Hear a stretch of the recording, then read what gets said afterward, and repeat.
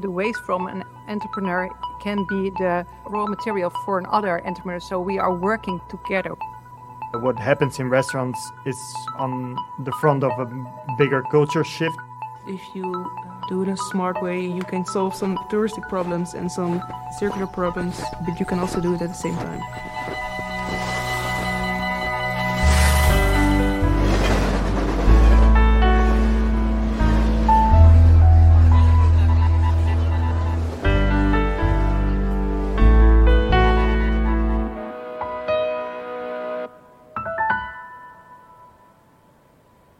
Hello and welcome to Travel Beyond, where we partner with leading destinations to explore the greatest challenges facing communities and the planet, surfacing their most inspiring solutions.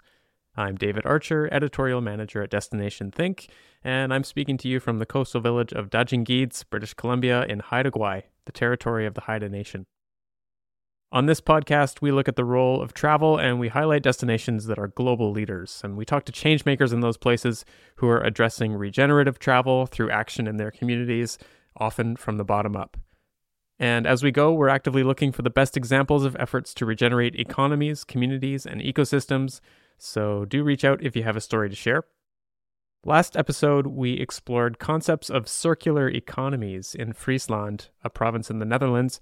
And this time we're going to take a bit of an express tour. We'll hear from some fascinating people and organizations whose actions are bringing the nation's Perspective 2030 plan to life already. So Rotterdam. Circular economies are gaining traction in this city too, and that's actually how Rodney ended up wandering through a very vibrant, abandoned water park called Blue City, which, yes, is based out of an old swimming facility. But today it's a hub for entrepreneurs who are working collaboratively to tie into a no-waste economy. So let's listen in as he chats with Jeannette Verdonk to see how it all works. My name is Jeannette Verdonk and I'm working at Blue City, where we are here. I'm the marketing and program manager of Blue City. And what is Blue City? Blue City is a circular hub in the Netherlands, in Rotterdam. And we start here around 2016 with an oyster mushroom. We grow them on coffee waste. We were inspired by, what's the name of the Gunther Pauli? Gunther Pauli. He has the Blue Economy case, and 3 guys from Rotterdam thought we have to do that. And they start growing oyster mushrooms. And so that is the place where it all started. And they did it downstairs here under the swimming pool. And then they thought we have to create a hub where people who are innovating and pioneers of the future, we have to give them a place. And that's why Blue City starts to buy this building. And they start the circular economy in this swimming pool. Okay, I think we need to back up because we were in a swimming pool. How did you end up in a swimming pool? Yeah, that is a strange. Yeah, we thought the swimming pool, we have to start in a building who is different than a normal company area. We chose for this swimming pool because the building is very popular and famous in Rotterdam. So we have to pay attention on the things we are doing. And that's why we choose for this building to start Blue City. So the building itself represents circularity because you're reusing it? Yes, we're reusing everything. And also the building is reused and recycled, and everything is not throwing away but reused and recycled. We are working here like nature does. So nature doesn't have any waste. We don't have any waste here as well. The entrepreneurs here in this building, the waste from an entrepreneur can be the raw material for another entrepreneur. So we are working together. We are closing the loops and we are using the waste from each other. So really the step on the horizon is the blue economy. That's why we call Blue City. But to have your business circular and closing the loop, that is a really good start. So now we have more than 55 entrepreneurs in the building who are working circular or even like the blue principles. What's the difference between circularity and sustainability or regeneration? Circularity is closing the loop. So you have your own process and you close that. But that is not exactly what nature does, because nature is like a mycelium under the surface. They are working together. They are talking with each other, they cooperate, and that's what's happening here downstairs. For example, we have a beer brewery, and the CO2 of the beer brewery is used by the algae farm. They grow Spiro, and the waste of the beer brewery is used by our soap maker. So everything is exchangeable, like nature. That's really incredible. Can you tell me more about some of the things that you're trying and some of the things that entrepreneurs are trying in the building? Yeah, there is a lot going on here because we have, what I said, more than 55 entrepreneurs. We opened in 2020 the Blue City Lab. So before you can start your business, you have to do research and investigation, and you have to try and error and try and error. And that's why we started the lab, because for normal people, it is really difficult to enter a lab. You need some guidance, you need knowledge, and in the Netherlands it is difficult to go to a lab. So that's why we said we have to have that here, because we want to help young people pioneering, and you can make falls here. And so if you want, every idea is possible, but you have to do research and trying and building and find out how it's working. So that's what we are doing here. It is really a pool of possibilities. Why are entrepreneurs so important? Yeah, because entrepreneurs are people who are doing, and they have the guts to doing it. I think circularity, you can talk a lot about it, but you have to start. And that's what entrepreneurs do. They really have the energy and they just start. What do you think it takes to get from where we are now and what you're seeing here in a small incubation lab to creating a blue city for Rotterdam? Yeah, it is difficult because what you notice is that you have to deal with all kind of people in the old economy. So if you also want to invest, you have to be an impact investor, that you not only are thinking about money, but you want to be an investor which makes impact, and that you want to help these companies because this is the new way. But also in legislation, we have rainwater and we want to make business with it. But rainwater is not in our laws. There is no legislation with it. So it is not allowed to work with rainwater. And so we also hack the system. So we have hackathons to help the entrepreneurs to go, to make their business, because it is an old model also here in Rotterdam and in the Netherlands. We need everyone. We need the government. We need investors. We need farmers. We need to make the system change. And what we are doing in our approach, because we have the 55 entrepreneurs, but we are also going into the city with our programs to help the entrepreneurs to get along and to start with circularity.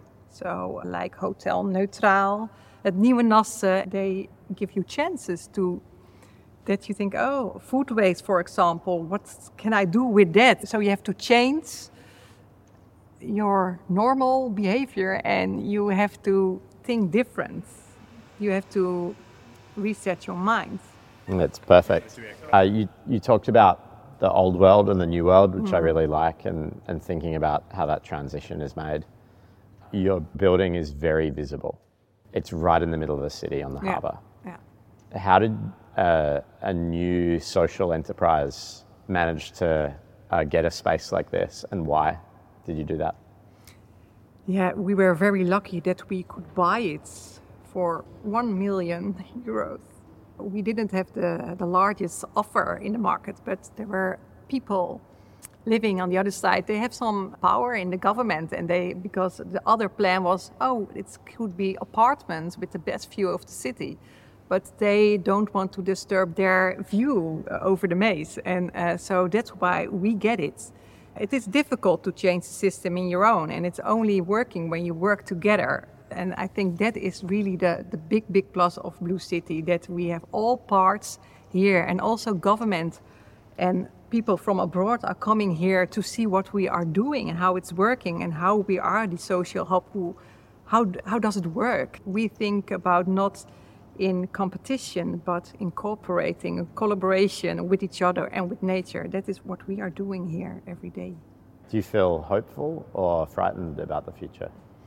Both. So I'm hopeful because every day I see what's going on here and all the good ideas and companies working very hard with all the universities. So I see a lot of new ideas and new innovations. I think, whoa, that may change the world and the system. But when you look, I'm also a little bit frightened about everything what I see in the world now with all the crises and the biodiversity and the seawater temperature is rising. So yeah, we don't have to wait that long. We really need the change as soon as possible. And I'm happy to be here because I see the change here and I hope everyone is going to see the change and together we can make the change and we have to cooperate and collaborate with each other.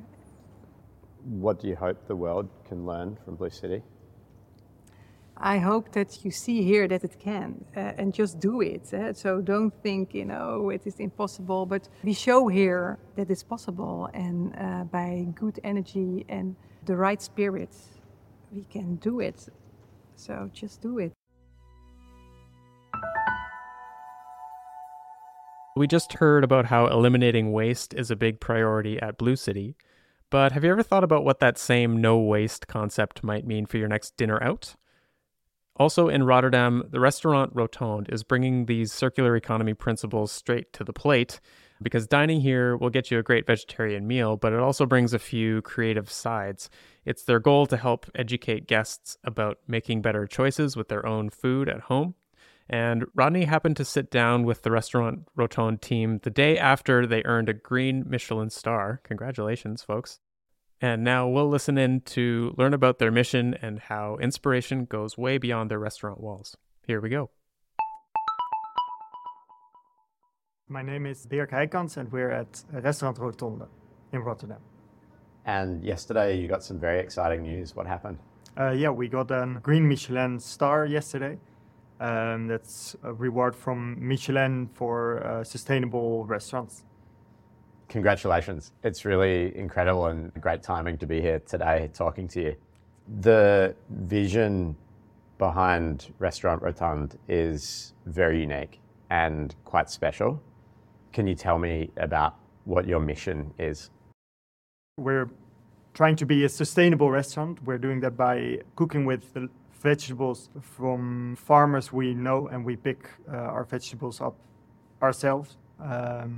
And at the same time, think we are going to be a more sustainable restaurant, but we would never say we're the most sustainable or we're completely vegan or we're completely ecologic or something like that. We don't use many of those strong words because we try to keep the conversation open and to research what's more sustainable than other things. So we try to think about every choice we make every time. Why is it so important for you to rethink and explore a different way of creating cuisine and exploring the food system? Why does it matter so much? I think it's a very big subject in making the world more sustainable. Not only, for a very little part it is in the restaurant business, but I think what happens in restaurants is like on the front of a bigger culture shift maybe sometimes. I feel like we can be an example of how we can eat and drink in maybe a couple of years or maybe even from now on. So that's why we don't say everybody should do what we do, but sometimes some of the things or some little steps to make better choices for the world are sometimes the easy thing to do. Yeah. I think that's such a powerful thought to think about restaurants at the cutting edge of culture shift. Yeah. I've never heard that described in that way, and it is really inspiring when you welcome people into your space that you've created, and it's beautiful where we're sitting. It feels, your home almost. What do you hope people will take away? Mostly just flavor, actually, because we sometimes work with vegetables like Brussels sprouts, and I don't know if that's the same everywhere, but in the Netherlands, everybody has their youth memories about Brussels sprouts, and their mothers or fathers or whoever cooked for them, they cooked it in a pan of boiling water for way too long, so the Brussels sprouts get soft and get bitter, and I think that's the thing with many vegetables. People ate them once or when they were young, but maybe in the wrong way or in the not so delicious way, actually. So I think it's really interesting when people say, oh, Brussels sprouts, they see it on our menu and they order it, and it's, oh yeah, I used to not like those, but yeah, let's try. And then they eat it and it's like the best Brussels sprouts they ever had. So I think that's really interesting, because when maybe next time when they're in the supermarket and they see the Brussels sprouts, they would buy them instead of their less sustainable choice, maybe. The idea of bringing people in to the restaurant to show them that a different way is possible is very powerful. You also share stories publicly about your exploration and your journey that you're going on. Can you tell me why you do that? Yes, because I feel like in the restaurant, people should or could just have a really nice evening out. There shouldn't be anything taught to you in the restaurant if you don't want to. Our idea is actually that there should be almost like an unlimited amount of information from us, but not if you don't want to. So if you're eating here and drinking here, you're just having fun with the food and the drinks, and also our co-workers and the other guests. But what we're doing is, I think, interesting enough to learn more about if you want to. So we can do that at the table because everybody who works here knows exactly what we're doing, and this also explains the mission quite enough. But if you want to learn more, there should be more information and maybe recipes, because if you want to make something like those Brussels sprouts at home and there's a recipe on our website, maybe it's for you even easier to buy those. And for the stories, sometimes we try to explain things to people, but some of those things are more complex than explaining that in 2 minutes. So sometimes it's easier to write it down, and people can just choose how much they want to read and to how much information they want. What do you think the problems are in our food system? I think the biggest problem in our food system is monoculture. Big lands with only one species on it, and it doesn't really matter if it's an animal or a plant, but we have a lot of land with only one species, and because of that you need to use a lot of synthetic stuff to make it happen, because the nature doesn't work like that. You need different species to feed the soil, to feed the animals and everything. So I think that's probably the biggest problem at this moment. And the other thing is, and it's not very popular to say, but the other thing is meat and dairy, because when we are talking about the Amazon rainforest and why it's cut down, it's only because there's a need for soy production, and the soy isn't for vegetarian burgers, but because we need a very big amount of soya and other beans to feed our animals. What do you think is stopping culture and society from making the changes that you see needed? I think it just needs an awful lot of time. It's a generational thing. For example, the people who are now above 60, even if you ask, okay, but why wouldn't you do this or that? They're just like, I've always done it like this, so why would I change it now? And I think that's probably not so different even for millennials or maybe Gen Z, I don't know, but I feel like it just needs so much time. You're doing it different than your parents, but then you're doing it the same way your whole life, and maybe with little changes, but it needs just a couple of full lives, those changes. What's your vision for the food system in the Netherlands? What would you love it to look like?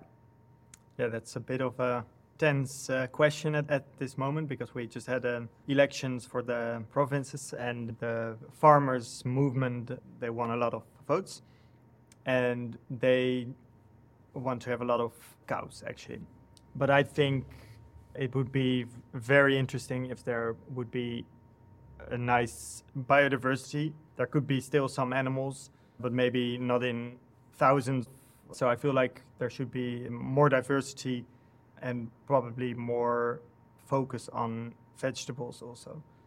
And also probably food forests. I think that's very interesting way of combining nature and food production, because you can build like a full forest, but then you can also eat out of it. Do you believe we need individual change or collective change? Collective. And I don't think individuals should ever be punished by their choices, because I feel like there is a lot of influence by big companies and by governments. And what is your vision for Restaurant Rotund? What do you hope or imagine this to become in 5 or 10 years? Yeah, that's a good question, because we got the Green Michelin star yesterday, and till yesterday that was my vision for over 5 years. Yeah, I feel like we can go even some steps further, because we don't have meat or fish on our menu, but we have some dairy and some eggs. And I think we can go further in that, and also in exploring other products. So we use a little bit of seaweed now, for example. But I think we can do that more, and we can use more of the products from food forests. So I think more innovation, more interesting products. And what I saw the last year was that we already made so many steps, and for me we're still at the beginning of what we are capable of. Yeah. Congratulations again on your success, and Thanks. thank you for sitting down with me today. Thank you. Of course. Our next stop today is just a 15-minute bike ride from Restaurant Rotund. This time we're heading to a creative company called Block, and their building is right next to a tram stop and just up from one of the city's water taxi terminals. So it's an ideal place to meet and sit down with two urban designers from the organization to learn about how they've been using collaborative approaches to solve tourism pinch points. And as you'll hear, water is a theme that connects quite a few of Block's ideas and projects. My name is Marieke de Bode and I'm the urban designer and concept developer at Block. And my name is Ruben Lens and I'm also an urbanist and also a partner at Block. And what does an urban designer do? Good question. Actually, I don't think I have one specific answer for you. But in this case, I think in Block the urban designer is the spin in the web. So we talk multiple languages, the private, the public language, and we try to combine it and to solve very complex issues. And an urbanist? Yeah, it's more or less the same. So you could say an urbanist combines both design and planning in the cities. And as Marieke notes, it's really a part of getting people together. In cities, all problems, challenges, but also opportunities intertwine in the place where we live and work, etc. So we really have to connect people to good solutions and the way forward. Yeah. Can you tell me a little bit about Block? We were founded almost 9 years ago as a collaboration studio, you could say, so process management of area development. And actually we reinvented ourselves quite a few times throughout the years. We made some steps much more towards project development of buildings itself, but now we really focus on 3 major areas: so area development, building development, and mobility concepts. That's really our key focus area. And in this we have a business model that we both take initiatives, and sometimes we are just hired as consultants to fix a problem or a challenge. Yeah. But not regular consultants. No. More the creative ones. What's the difference between a regular consultant and a creative consultant? I think if you compare us to regular consultants, then the task of that consultant stops at maybe just a report or some advice, and we try to link it to very specific actions to bring it to the next phase. You mentioned problems and opportunities being entwined in places. Can you explain what you mean? Yeah, sure. As you noted, the Netherlands is quite a compressed country, you could say. It's really dense for European standards. And that's why all things have to come together here in a good way. So the way that we relax, the way that we work, the way that we meet, but also we share this plot of land, of course, with nature, being animals, plants, the sea, everything together. And we have larger issues that surround us all: the climate, biodiversity, those kind of issues. You have to combine those things really into integral solutions to fix them. The hard part is that especially the older economy, and you could say society for a part as well, is really separated. So you have the private sector, you have the public sector, and you have NGOs separate, and the government, for instance, as a municipality, different departments, not necessarily talking to each other or working together. These challenges, they cross all these sectors and these perspectives and the living world of people sometimes. So we really have to combine it. And that's why we really love to work on these concepts, as Marike told, because that creates a story where people can work together on. And can you tell us about some of the projects that you've worked on and some that you're working on at the moment? Actually, one of our heritage projects, you could say, the whole UNESCO World Heritage Site of Kinderdijk. It was financially really bad shape. It was bankrupt, so to speak, and it was really stuck in a catch-22 where they needed more visitors to come there, but those visitors always visited the premises with a touring car mostly, and that created a lot of nuisance. You have to know that it's also a very religious neighborhood, so people like their Sunday rest, but these touring cars coming through small villages, really bothering the community. And we built a large investment program together with the governments on multiple scales, like how can we get this situation loose again. And one of the things that we thought of was a new connection over water with a water bus. So it's a ferry, a faster ferry connection that functions as a public transport system. So it's very nice. It functions between here and a few adjacent cities. And we connected this attraction to this system, which we were able to create a lot of advantages, not only take the touring cars off the road, but also to lower the emissions of these visits, because these boats are much more fuel efficient than the touring cars. That made it possible to attract a lot of new visitors to the area. That made it possible to raise the revenues of the whole premises. And this was one of the enablers of the whole investment program from the government to start investing again, resulting in a completely new visitor center there in Kinderdijk. Yeah. And did the tourism component of that project also enable a new transportation link for the people that live there? Is it something that the residents use too? Or? Yeah, that's quite extraordinary. It's not just a touristic facility, but it's combined with the public transport system that people from the cities close by, because at Kinderdijk there's not too many inhabitants. A few people are living in the mills, but that's it. But there are a few cities very close by. They also use this system. And that makes the system as a whole much more durable, because you have different groups of people who use it, so you can really use the boats in an optimal sense. So how did you approach that project compared to the normal planning process? We're very good at taking a step back and looking at what's really the problem. And I think a bit of design thinking as well, what's the question behind the real issue that's being asked here. And here it was not so much about create a new way of transportation to Kinderdijk, it was much more a means to an end. So I think our approach was really like taking a step back, seeing what's the bigger picture for everyone, also what connects everybody, because it's for some people it's about heritage preservation, and so for some people it's about a commercial exploitation of the boat itself, for instance. So you really have to think about what's the value model behind that. And, It was not only solving the problem, but also changing the system where you find there were lacks. So not just the one problem, but try to find it a more integral way. How do you think about system change? I think there's an awareness that's being raised, of course, over the last years that few things cannot continue the way that we do. I think what remains is the things that we want to do, the things that we value especially. So I think also in design thinking it's really important that you understand and engage with this value creation within a certain project. For instance, domestic travel has really changed in the Netherlands throughout the pandemic.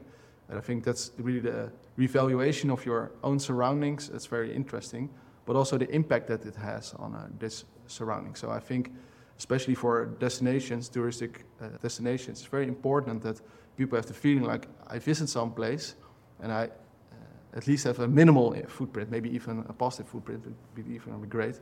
But I think that's the link to system change. You can only achieve that by really taking an integral concept towards a place. A lot of the things that you think about and talk about are around the circular economy. What do you think tourism's role is in the circular economy? If you do it a smart way, you can solve some touristic problems and some circular problems, but you can also do it at the same time. What I like about circularity is often people think about reuse and second-hand materials, those kind of things. But really the higher steps of the ladder are really about refusing and reducing. And that's really something you can do with tourism, because you make people engage with their own surroundings instead of visiting afar. And you can make sure that we reduce emissions, but also other ways of footprint by making better use of what we already have. Yeah. I think one of our projects we're doing now is the pilot chain mobilities. That's, I think, a perfect project where we get to some goals of sustainability on the Drechtsteden. Do you know this area of Drechtstede? No, tell me about it. It's more it's kind of in the south of Rotterdam. It's the Dordrecht, maybe you have heard of it. Dordrecht, Zwijndrecht, Papendrecht, Alblasserdam, and it's a city region just south of Rotterdam, which contains a lot of historic cities, and it's all connected by. And I think the most important touristic hotspot in this region is Kinderdijk. But as Ruben told, Kinderdijk is quite small scale, with a lot of nice mills, but also a dike, which needs to bring all those tourists in. And I think a big part of these tourists are the river cruise tourists. So it's not the big sea cruises with millions of people, but the more small-scale river cruise. And actually the river cruise is becoming more popular, and they all want to visit Kinderdijk. But Kinderdijk just has one place where the river cruises can dock. So what they did is that the river cruise can also dock at other places in the Drechtstede. And then they bring the tourists as a last mile solution from that place to Kinderdijk by a touring car, so by big buses. Which is a shame, because it's not adding to the experience of the tourists, because you're on a boat on your trip and you're at Kinderdijk, which is fine, but you're in the bus for more than 30 minutes, so it's a pity. And I think it's also not a good thing at those small dikes in Kinderdijk. So there's a kind of a traffic congestion over there. So what we try to do is to change the system over there. So we talked a lot with those municipalities, but also with some big cruise liners over there, and also with where we think are a lot of chances, the water bus. And we try to make up a new system for this last mile transport to Kinderdijk. So, for example, the dock of Dordrecht. Dordrecht is quite a nice place, also as a tourist to be. So we want to make a system that these cruise liners can dock in Dordrecht, and then the water bus will bring them to Kinderdijk and also back, or maybe if they want to, at Rotterdam. And this way you add experience, because the tourists go from the cruise liner to the water bus, which is quite cool to be on a water bus for also 30 minutes. And it adds also to the regional development, because you don't have those stinky buses on the dikes. I think also the region it also adds to the maybe economic development of the region itself. Yeah. So it's not that people go to Kinderdijk, but now in the future they go to the Drechtstede, and they will also maybe go to Alblasserdam and the other smaller villages. So you can, just with some small changes, adding the water bus, I think the region will be on the map instead of just Kinderdijk. And can you talk a little bit about the project in Utrecht? Yeah, sure. It's a cultural center. Hopefully next year they'll start building it, and it will open in 2025. The idea is that it's a cultural building, and it creates a new cultural hub, you could say, a cluster of different functions, right in a new city center of an extension of the city of Utrecht, actually. So it's the area of Leidse Rijn, which is a city extension of 90,000 inhabitants. It's very extraordinary for a country like ours that we extend the city in such a way. And it really doesn't really have a center now. It's got a shopping center, and all the facilities are there, and they are in very good shape, and a train station. More or less one plot left. What they did is that the municipality was really bold in this by not saying, yeah, we're just going to build a pier there and then that's it. And then there's culture in this new city district. But they said, yeah, we're going to let it grow organically. And what they did is create a whole program, with a placemaking program with temporary pavilions where these users are in. Those users will also be the tenants of the permanent building in the end. Normally you have a placemaking program and you say, okay, thanks for creating a vibrant atmosphere.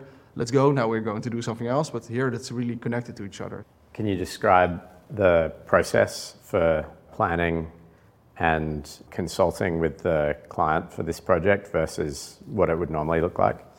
What's important for this project, especially for us, because that's a part where we focus on, is the co-creation part of the process. Co-creation differs with participation, that you really engage people in and also let them have a lot of influence on the design itself. And that really makes this project very special to us, but also I think in a larger sense. So we built this whole process together with other parties, of course, this whole process of engaging them with them, and it's really exciting. They have much more influence in it. It creates two major advantages. One, that they experience ownership over the whole idea. They engage with also the harder parts of a project, which will eventually happen. And also that you get a lot of intelligence from the end user side already in the project. So for instance, how you handle logistics, how you create installations that are much more sustainable. And that also relates to the circularity point that I made earlier. It's not just by applying second-hand materials, it's also by looking what can you reduce, how can you take material out instead of just using sustainable materials. It's always better to use no material, of course. That's always the most sustainable. It's very exciting.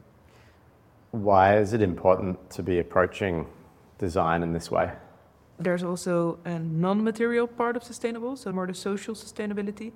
And I think if you bring the users, the end users of the product already in the beginning phase of the process, I think at the end, these people will be much more happy and will think twice if they may consider leaving the place or not. Mm-hmm. So I think the space will be better used in multiple ways. I think the connection with the surrounding will also be better because they know each other now already very good. And they know also the residents maybe of the area better. So I think that's more the social connection to the place, to the building itself, and to the surrounding, which makes it, in my opinion, more social sustainable. Yeah. So instead of conceptualizing a development and then trying to sell it to people, you work with people to design something for them. And the nice thing is about it, it creates sort of humbleness that you say it's not about us, we're just passing by always because you're just advising these people live there or going to use it or going to create awesome stuff there. So those need to be in charge and not me as a designer or a process or a project developer. I like that humbling experience that you say, okay, taking a step back, you help us. Do you think you can learn a lot from traveling within your own country? Good question. I think for a real culture shock, it's always great, of course, to visit other parts of the world. I think it's good for this connection in the country itself. Yeah. Just go to the train station and take the first train you see, and then you end in Leeuwarden. It's crazy how many places actually are, especially if you want to visit nature in the Netherlands. Everybody always goes to the same places. It's a small country, but it's not that small. It's not that there's just 3 locations you can go to. But I think by creating alternatives to these major hotspots, you can really, And we help those locations as well by creating a visitor stream that's well managed, that combines smart mobility solutions like we discussed before. I think that creates revenue models that you can also use to boost the quality, spatial quality of the area, but also natural quality of the area. Yeah. How do you think about the future of mobility? We already have a lot that we can reuse, so we're very enthusiastic about transport over water, for instance. I think it's a good example of how you can apply infrastructure that's already there, that's also pleasant to use, and it's very energy efficient towards the daily urban system of a lot of people. But we have to create very good propositions. It's a complex world, people are busy, there are smart connections with other modalities. So for instance, a scooter when you need it, maybe sometimes a car, a metro, a lighter train, a boat, whatever. We have to make connections very good, I think. Yeah. What do you think? Well, I think if you see it, a lot of cities in the Netherlands do have some rivers streaming through the city. And I think there's more awareness that these waterways through the cities shouldn't be seen as barriers, but more just let's use them. And I think Rotterdam is already kind of in that way to think that, but then you need to transport people from A to B, and they build bridges, but then you kind of create problems because a bridge needs to bring all those people from very narrow streets to the other side of the water. And I think if you make a vision of mobility from the perspective of the water, you are more flexible because you cannot move a bridge or you cannot adjust a bridge if there is a new mobility system that's very expensive to change this bridge. But I think you have more flexibility to change the mobility over water. Yeah. Because you can, it's not just move a dock, but actually it is just move a dock, and then the system can be changed. So I think by making bridges, we're creating the problems because those bridges are not endless. Exactly. I really appreciate you guys giving some time to sit down and talk this afternoon. It's fascinating to hear how you think about design and how that can help to make better places. Happy to have you guys here. Very well. Very nice. Welcome. Awesome. Thanks, guys. You're welcome. Well, as we heard from the team at Block, Collaboration and creative problem solving with all sorts of different stakeholders is key to their progress. And the same is true for students at the In Holland Urban Leisure and Tourism Lab in Amsterdam, and that's led by Roos Gerritsma. And with this program, they physically occupy space in a certain area for years to make sure that their regenerative tourism projects aren't just ideas that get tossed around for a university term, but so that residents can see them come to life over a series of years as well. In today's final stop, we'll hear from Roos, who is the assistant professor and lab lead, and Andromeda Acha, a graduate student with the tourism lab. So my name is Roos Gerritsma. I am a resident and a visitor of Amsterdam. I am an urban sociologist and I work as an associate professor, and I'm the founder and lab lead of the Urban and Leisure Tourism Lab in Amsterdam. My name is Andromeda Acha. I am a fourth-year student for the tourism management, and I am a graduate student for the Urban Leisure Tourism Lab. And I am also a northerner myself. I live in the north of Amsterdam, and I am actually initiating a project for the districts. Okay, we should be able to deploy leisure and tourism as a positive strategy to turn the tide in terms of climate change and inclusivity, as well as reducing loneliness and poverty. That's inspiring. Can you tell me about it? Yeah. When we consider leisure and tourism as strategies for potential positive change, we had to think about how. So what we erected is a living lab.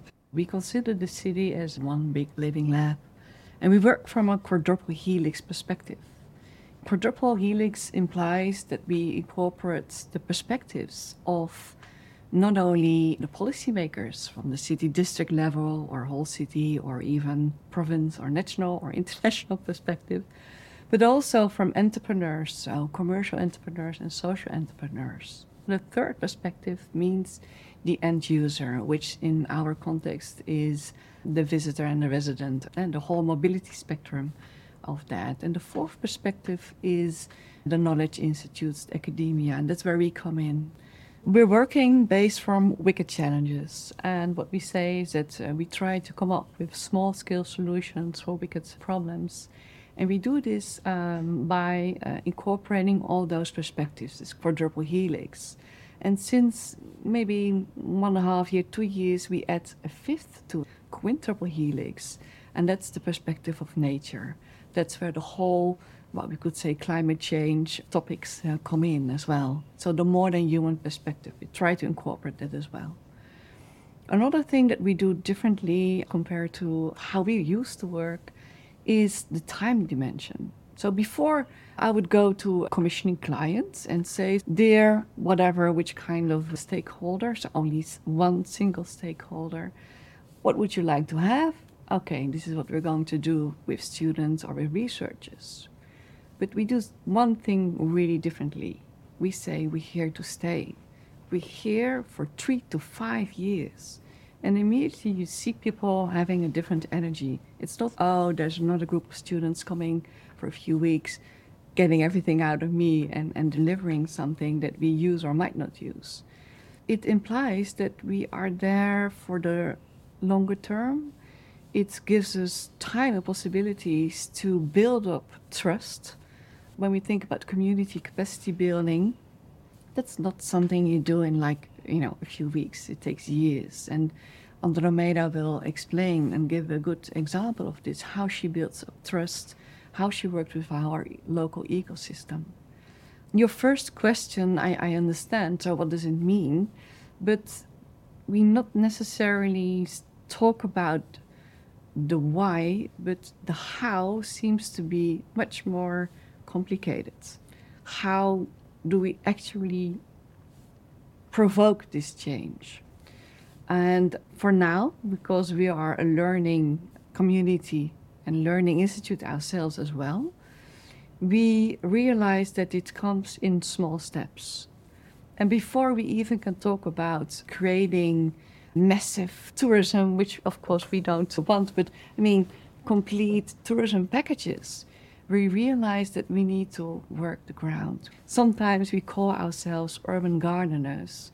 and fertilizing the soil, which is really focusing on social design, social innovation, and trying to get all those 4 or 5 perspectives into account.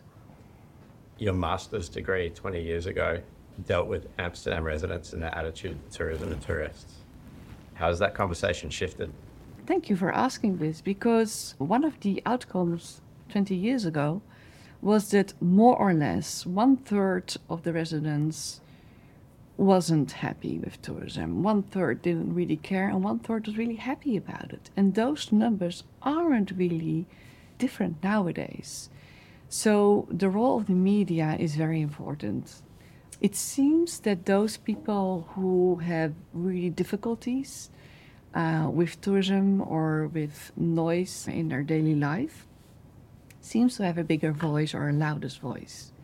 We also know that almost 10% of the residents of Amsterdam work in the tourism or tourism and leisure related industries.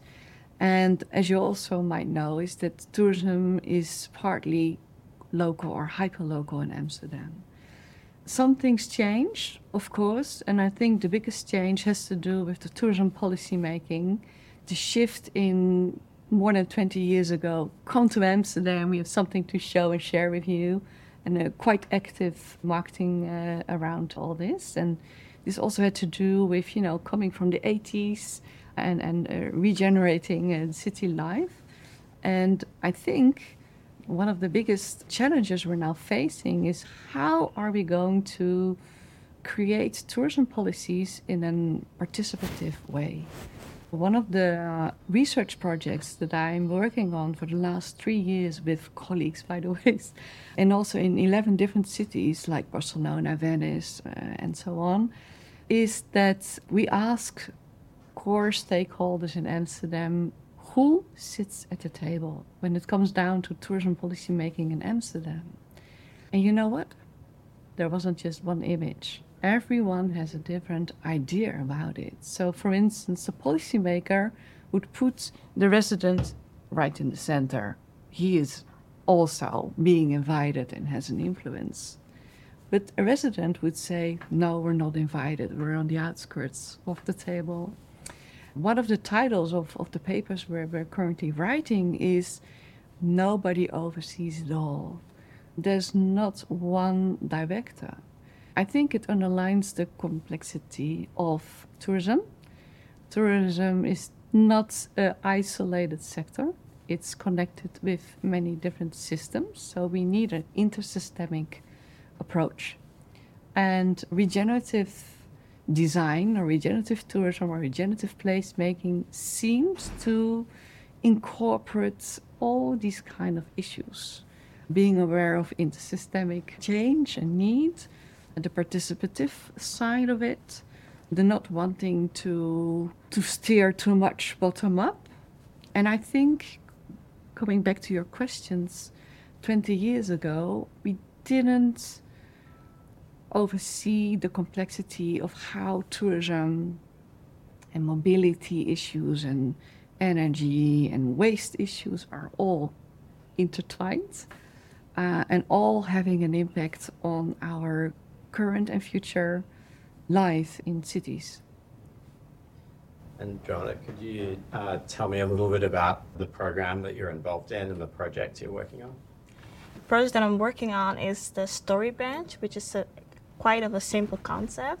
It's actually a bench where there's a QR code and people could scan the code, and then they will be reverted to a platform where all the stories are placed. And the stories are actually only stories about the Northerners themselves. So personal stories telling about what makes the North their home, why is it so great to live in this district, what makes the place so special to them.